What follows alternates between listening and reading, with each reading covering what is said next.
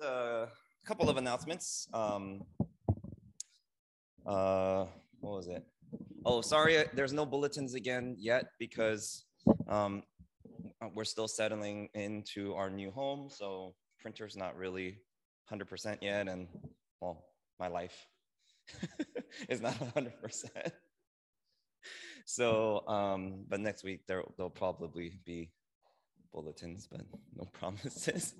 But once my new home is ready, I do want to invite our regular church members to come over, maybe on a Sunday after lunch. I'm guessing maybe the first Sunday of June. Yeah, so loosely keep that in mind. And I think that's it.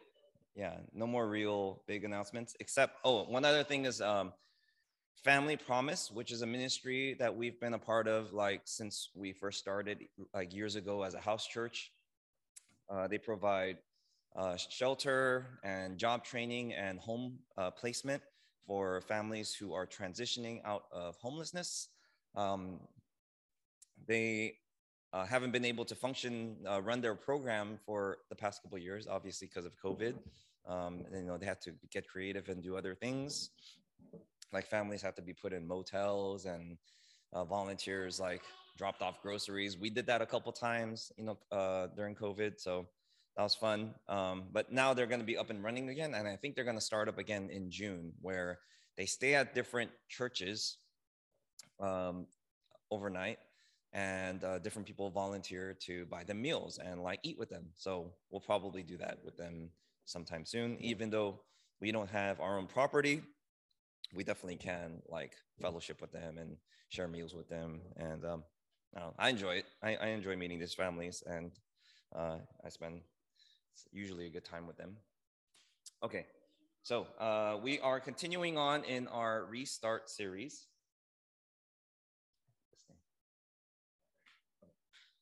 So, and today we're going to talk about feeling stuck. Okay, I'm sure this is a feeling that many of us, if not all of us, have felt before sometime in our lives, where we feel like maybe my life isn't going anywhere. I feel stuck professionally. I feel stuck in, romantically in my relationships, or maybe lack thereof. Maybe you've felt stuck financially before. And I was thinking about this. And many years ago, when I was feeling this way, I started reading a lot of like self-help books. And after a while, I think I became addicted to self-help. I would devour these books on self-help. I would listen to like endless podcasts on this topic, and I would watch like dozens and dozens of TED Talks on self-help or self-development, self-improvement topic, and anything else I could get my hands on related to this. Now, you might wonder, like, what's wrong with that? What's wrong with self-help, or reading into it or researching it a lot? There's nothing wrong with self-help in and of itself, obviously. Okay, I think it's a great topic. I think it's great for anyone to try to work on themselves. Like, that's kind of like what we're supposed to do as followers of God, as children of God. The reason why I call it an addiction sometimes is because I was actually more interested in the idea of self-help than actually doing the hard work of self-improvement. I don't know if any of you know what I'm talking about, okay? And it's something that I think many people are experiencing, but are completely unaware.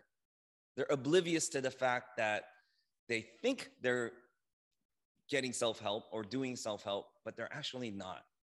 They're reading on the topic, they're listening to podcasts, they're watching TED Talks like I was doing, all of these things that I was doing, yet they're actually not doing the work of self-improvement.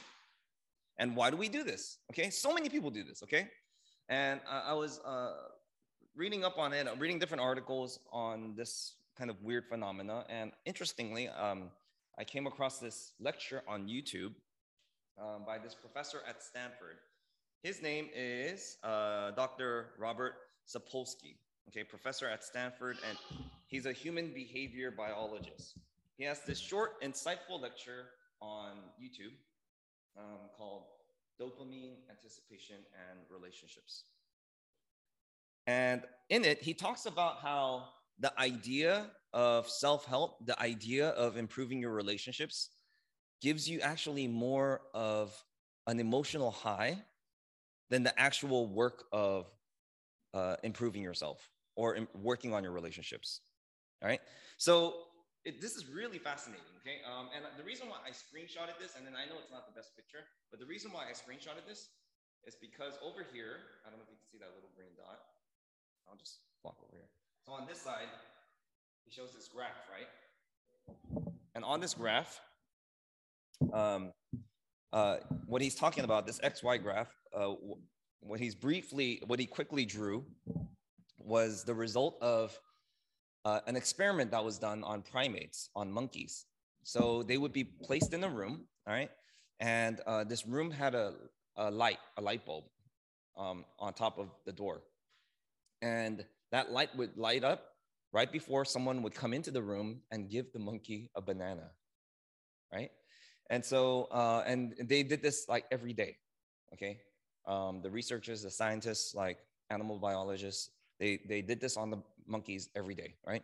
And after just like a few days, as soon as the light in that room lights up, that light bulb lights up, their dopamine would shoot up, okay? They would get all excited, right? And that's here, all right? That's where the spike is. And then when they actually get the banana, it drops down. Isn't that interesting? They actually get excited more with the idea of getting the banana than actually getting the banana. Then after a while, this is really cruel, but after a while, they started messing around with these monkeys. Like they would light the light bulb, but sometimes they wouldn't come in. But when they would see the light up, their dopamine would always go up without fail, even if they don't get the banana. Even if they don't get the banana. So this is really fascinating because I think this is what I was doing with all of my reading and listening and watching topics on self-help, because I would get more enthralled and excited about the idea of self-help without actually doing the hard work of becoming a better person. So the problem is I would rarely, if ever, apply the practices that I would read about. So, you know, I would want to know what's in the mind of like successful people. Okay, like how do very, very successful people think? How do they live? And so I would read up on this, and I realized like a lot of successful people wake up super early in the morning before the sun comes up. And they have all of these healthy practices that they do before they get up and before they start their day, right? They make their bed, they exercise for like 30 minutes or so. They meditate, right? And if they journal in the morning, all before they drink their first sip of coffee. And I'm reading about this and I get so excited. I'm like, yeah, this makes sense. This is great, right? And then I never do it because it's hard. It's freaking hard, right? But I read about it and I'm like, this makes sense. This makes sense. And then I get all excited and then I don't do it. And I don't do it, okay? And so it's really the anticipation of self-help that gave me this shot of dopamine that would get me really excited, and not the actual work itself, right? Not the actual work of self-help. That's the hard, often slow, rewarding, and boring part. It's the anticipation of self-help that would get me excited. So in this lecture, Dr. Sapolsky, he said this really interesting quote. He said, relationships are the price we pay for the anticipation of having one. Relationships are the price we pay for the anticipation of having one. Now that word relationship, you can replace that with other words, right? Mental health is the price we pay for the anticipation of having one. Physical health is the price we pay for the anticipation of having one. And ultimately, what we're going to talk about today is spiritual health is the price we pay for the anticipation of having one. And what he calls this is action faking. Action faking. You could Google it later if you want, okay? Action faking, okay? And it's this idea that you get this rush from the anticipation of doing the work without doing the actual thing, okay? It's action faking. You trick your brain into thinking you did it because you get this like dopamine kick, right? And you get all excited and you get inspired and motivated, but you don't actually do the work because that excitement, that dopamine kick, it gives you the illusion that you did. Now, what's really fascinating is that I think this is like we're experiencing this every day, multiple times a day. I would argue like hundreds of times a day. And we're not even aware of it, okay? And the main reason for this is because of social media. Social media. And I want to like talk crap about younger people and say, oh, millennials. But I notice older people do this too. Older people on social media. Like, it's not like, old people are on Instagram and Facebook, right? And they're following people like topics that they're passionate about, okay? And so they see these like inspirational quotes or like inspirational images, and it gives them this high, this brief high of dopamine kick, and it's action faking, but they don't actually do anything about it, right? They don't actually do anything about it. So it's like the guy who watches endless YouTube videos on bodybuilding and never goes to the gym, but he feels like he's an expert on the topic. It's the woman who reads up on therapy, right? Reads a lot of articles on therapy, but never or barely went to therapy herself. And she thinks she is like this mental health expert. Or it's the person who watched documentaries on religion and spirituality, but never actually practiced spiritually healthy habits and deems themselves like this spiritual guru. And now with the onset of social media, like, we're in this post-information revolution. Have you guys heard that term before? In the mid-20th century, it was the Industrial Revolution. Now we're in the information revolution because information is power. Information is power. And there's so much great and helpful material out there. Lots of doctors, therapists, pastors, physical trainers, all giving you great sound bites of motivation that gives you this boost of excitement and dopamine. And you're like, yeah, I fully agree with this. And you don't do anything about it because that part gives you the high, not the actual work itself. Okay, let me give you a few examples. And I follow all these people too, okay? So I'm just pulling from my own personal Instagram account. This first one, his name is Adam Grant. He's like a CEO, entrepreneur, right? And he has all these great quotes. He often takes pictures of his tweets and then just posts it on Instagram. And he says stuff like this, right? The ultimate test of success is not whether you're proud of what you've achieved, it's whether you're proud of who you've become. And you read stuff like that and you're like, yeah, that's great. Oh, so inspirational. And then I'll do nothing about it. Or there's other people I follow. Michelle Ami Reyes. She is a scholar and pastor out in Austin, Texas. And she was referring to the tragic shooting that happened this week in Buffalo, where 13 people were shot, 11 of them were Black. And she says this really sincere prayer, right? And we read posts like this on racial justice, social justice. And we think we're actually it feels like we're doing the work of racial justice or social justice because we read stuff like this and we follow people like her. And it inspires us, right? And we fully agree with it. But we're just reading it is not doing the work of social justice. I hate to break it to you, right? But so many people think they are.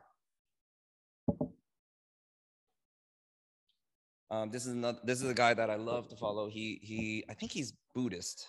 I'm not quite sure, but he also talks a lot about like Jesus Christ, and um, so yeah, he's a very spiritual guy, and he shares a lot of quotes like this, which really inspired me and like make me feel good. But oftentimes I'm just like scrolling through Instagram. I read stuff like this. I'm like, oh, that's nice, and I don't do anything. I don't do anything, but it gives me the illusion that like I'm working on myself. You guys know what I'm talking about, right? Okay, action. This is all action faking. Examples of action faking. And this one, ooh, you guys all have to follow this account. This one's great. Okay.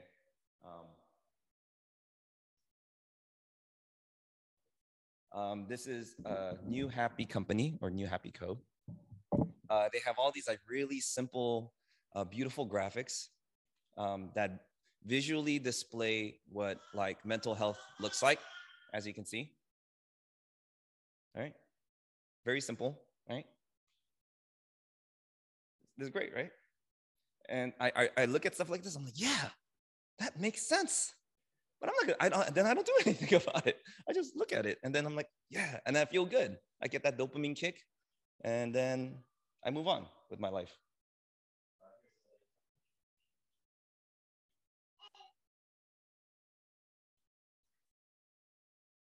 Isn't that good? Isn't that cute? Oh, so cute. But you got to do it. That's the thing, right? You got to do it. Okay, just watching this doesn't do anything. It just makes you feel good. But you got to do it in order to actually improve, right? Actually get better. And so this is one of the reasons why people are often spiritually stuck, but they're not even aware of it. They're not even aware of it. And I hope I'm not just being like cynical, because the way that people interact with religion and church specifically after COVID is so different now, right? And I don't even think most of them know why they do the things they do, or behave the way they behave, right? Because it's such a confusing and difficult time. Yet when they follow accounts like this, and when they read articles on spiritual health, when they watch TED Talks on mental health, it gives them the illusion that they're working on themselves, but they're not. And that's the hard part, right? That's what's so deceptive about the times that we are living in today. So how do we know if we or when we're feeling spiritually stuck? And if we do become aware that we're feeling spiritually stuck, how do we get out of it? Today we're going to look at Hebrews chapter 12. Hebrews 12 verses 1 through 3. Therefore, since we are surrounded by such a great cloud of witnesses, let us throw off everything that hinders and the sin that so easily entangles, and let us run with perseverance the race marked out for us, fixing our eyes on Jesus, the pioneer and perfecter of our faith. For the joy set before him, he endured the cross, scorning its shame, and sat down at the right hand of God, at the right hand of the throne of God. Consider him who endured such opposition from sinners, so that you will not grow weary and lose heart. Amen. So Hebrews, the book of Hebrews, it's the only book in the New Testament. Okay, this is like probably the most interesting part about the book of Hebrews. It's the only book in the New Testament where the author is unknown. Every other book in the New Testament, we know who wrote it, okay? Obviously, Matthew wrote Matthew, right? And they're oftentimes named after the person who wrote the book, all right? And then after a while, people just ran out of creativity, right? Oh, this first letter is from Peter. What should we call it? Oh, let's call it First Peter. The second letter is from Peter. What should we call it? Oh, what about Second Peter? But Hebrews is the author is unknown. So most of the time, New Testament books are either named after the author or named after the audience. So like Romans, Apostle Paul wrote the letter to the church in Rome, so they called it Romans, right? This one, we had to call it, or the biblical scholars, the early church had to call it Hebrews because we had no idea who actually wrote this letter. We do know that it was written to the Jews in the first century after and these are Jewish Christians who were being heavily persecuted. And so most of them had to leave their hometown, places like Galilee, places like Jerusalem. They had to leave these places where they were born and raised, but also where they've lived for generations, where their family has lived for generations. These Jewish Christians were facing incredible amounts of persecution, not just from the Roman government, but also from their own people, their own fellow Jews. Because they became followers of Jesus Christ, they were deemed heretics and they were ostracized from their towns, from their communities, and even from their own families. They would be rejected by their own family members. And so this is what's called the Jewish diaspora, where they had to leave their hometowns and they were spread, dispersed all across Asia Minor, parts of Europe, and even down to parts of Africa, right? Diaspora means like disbursement or dispersion. And so the author, this unknown author, we could assume he's also a Jewish Christian. He's writing to all of these Jewish Christians who are dispersed in various places, okay, in different regions. And so he writes this letter and it's manuscripted, okay, by scribes, and then it's spread to different churches, communities, and individuals in all these different places. So he's writing this letter as a letter of encouragement to all of these Jewish Christians who have gone through so much difficulty and are dispersed all across Asia Minor, Europe, and even parts of Africa. So these people, the Hebrews, okay, the Jewish Christians, they're feeling lost, utterly confused, maybe even homeless, and definitely like spiritual wanderers. They don't know what lies ahead of them. They don't know where they belong. And maybe even oftentimes, they don't even know who they are. So they feel incredibly stuck in their situation. So in these 3 verses that we just read, and I'm sorry, we're going to have to go through it relatively quickly because my intro was so long. My intro was long because I felt like that was such a fascinating topic. I hope I'm not the only one. But in these 3 verses, the author of Hebrews describes different states of feeling spiritually stuck, okay? And the first one that he talks about is actually just feeling stuck or being stuck. In verse 1, okay? Let me go back to the passage. Therefore, since we are surrounded by such a great cloud of witnesses, let us throw off everything that hinders and the sin that so easily entangles. Let us throw off everything that hinders and sin that so easily entangles, and let us run with perseverance the race marked out for us. So the imagery here is of someone who's a runner, okay, like actually physically running, all right? And what he's talking about here, like we carry things with us, these burdens that weigh us down. These are the things that hinders us. These are burdens. They're literally like slowing us down.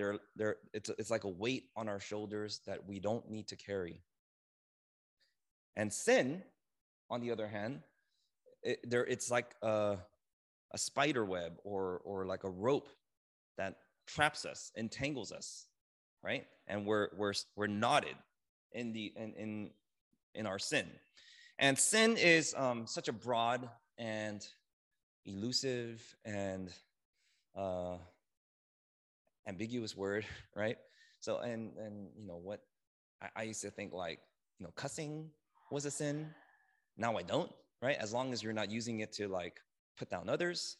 I think if you call someone an idiot is worse than saying a cuss word, right? If you like stub your toe, right? If you stub your toe and you say the F word, right? I'm like, I would do that too. Yeah, that makes sense. And if that makes you feel better, I would say, say it louder. But if someone makes a mistake and you call them an idiot, man, that feels wrong, right? So my understanding and definition of sin, it is changing as I'm getting older. Um, but I really love the way that verse 1 describes it. Okay, sin is really anything that entangles us, that keeps us stuck, that prevents us from moving forward, that prevents us from running this race that we're supposed to race. Okay, and I would argue that action faking, what we just talked about earlier, that is sin. That keeps you stuck. Again, there's nothing wrong with following these wonderful therapists, doctors, spiritual leaders, all right, entrepreneurs on social media. I follow them all the time, right? And I do this too. Okay, I just confess that I do this a lot. But if it just stays there and you don't actually do anything about it, you're stuck. But it gives you the illusion that you're getting better. This is the great deception that the enemy plays on us. He makes you think you're getting better, but you're not. He makes you think you're living in community, but you're not. He makes you think you're improving mentally, spiritually, but you're not. But you're not. And this is so hard to measure. Now with like physical health, that might be a little bit easier to measure, right? Like if I'm at the gym and I'm exercising, every once in a while, a guy will come up to me and make these like stupid suggestions, right? And he was like, oh, you shouldn't hold it like that. You should hold it like this. And I look at him. I'm like, you're like in way worse shape than I don't say this to them, right? I could see them. I mean, like, you're in way, I'm not going to listen to you. Right? So like, I know that like, it doesn't make sense for me to like listen to them. But then when it comes to like our mental and spiritual health, that's much more difficult to measure, right? Especially when we look at ourselves.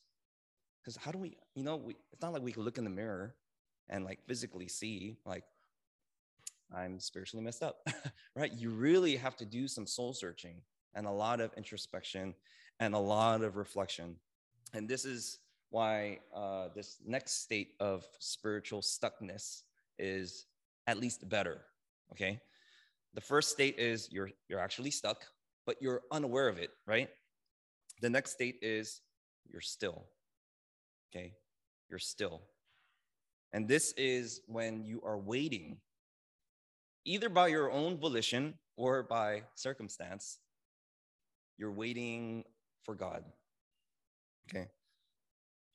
It says in verse 2, part A, the first part of verse 2, it says, fix your eyes on Jesus. Fix your eyes on Jesus. It's this sense that even if we cannot control the circumstances around us, we fix our gaze on Jesus Christ.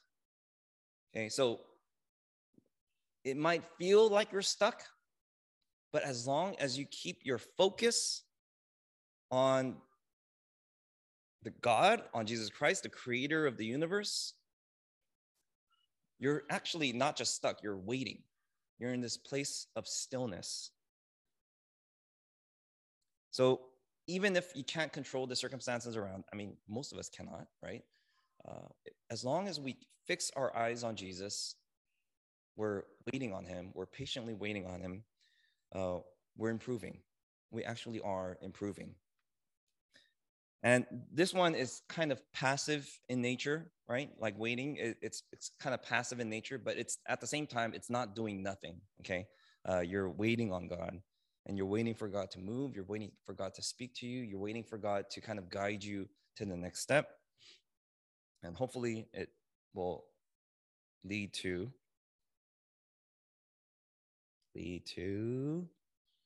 starting new, okay? Starting new. Let me just pull out my Bible app to read this for us.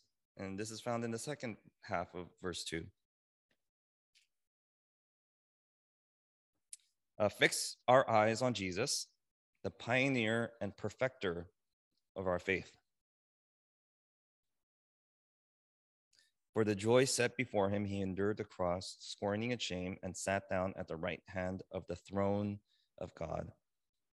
The reason why Jesus Christ came down to earth, lived a perfect, holy life, died on the cross, and resurrected from the dead is so that he could pioneer and perfect our faith. Pioneer our faith, meaning like he calls us to become his sons and daughters. We become children of God, right? That's what it means to be a pioneer of our faith. And perfecter of our faith, meaning like we're constantly starting new. We're starting over, we're starting new, and we're improving. And we cannot do this if we're not still. First, fix our eyes on Jesus, because he's the one who pioneered and perfected our faith. And this is more requires active participation. And it's a way of making a new way for yourself through God's help. It requires active participation. And because God is love, he's not going to force us to do this. We actually have to respond. Jesus Christ is a pioneer and perfecter of our faith, but we also still need to respond because God is love. And he's never going to force us to do his will. And because God is love, God is also patient. Because God is love, God is also patient. So he is waiting for you. He is waiting for you to start new. He's waiting for you to start new. So as you look at these three, and these are probably, I'm oversimplifying it to a fault, right? But as you look at these, do you know where you are in this? And that could be like maybe the reflection question of the week. Like, where am I spiritually? Do I feel stuck? Or am I being still? Or am I really trying to start new? Am I really trying to start over? Relying on Jesus Christ, the pioneer and perfecter of our faith. Let's pray.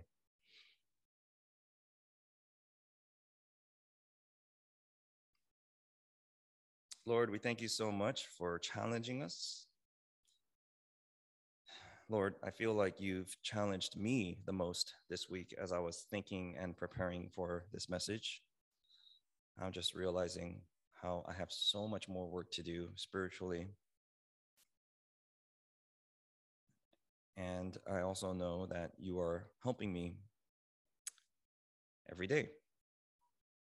And because you are loving, you are patient, and you are kind, and you are slow to anger. And so you are gentle with me.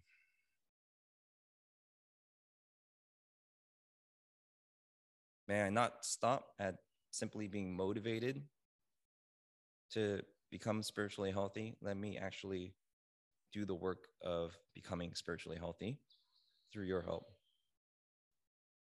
For all of us, help us to do the hard work of introspection, reflection, and really being honest with ourselves so that we could become more self-aware, so that we could truly see where we are spiritually and take the necessary steps to get there. We pray all this in the name of the Father, the Son, and the Holy Spirit. Amen. All right. Have a great week.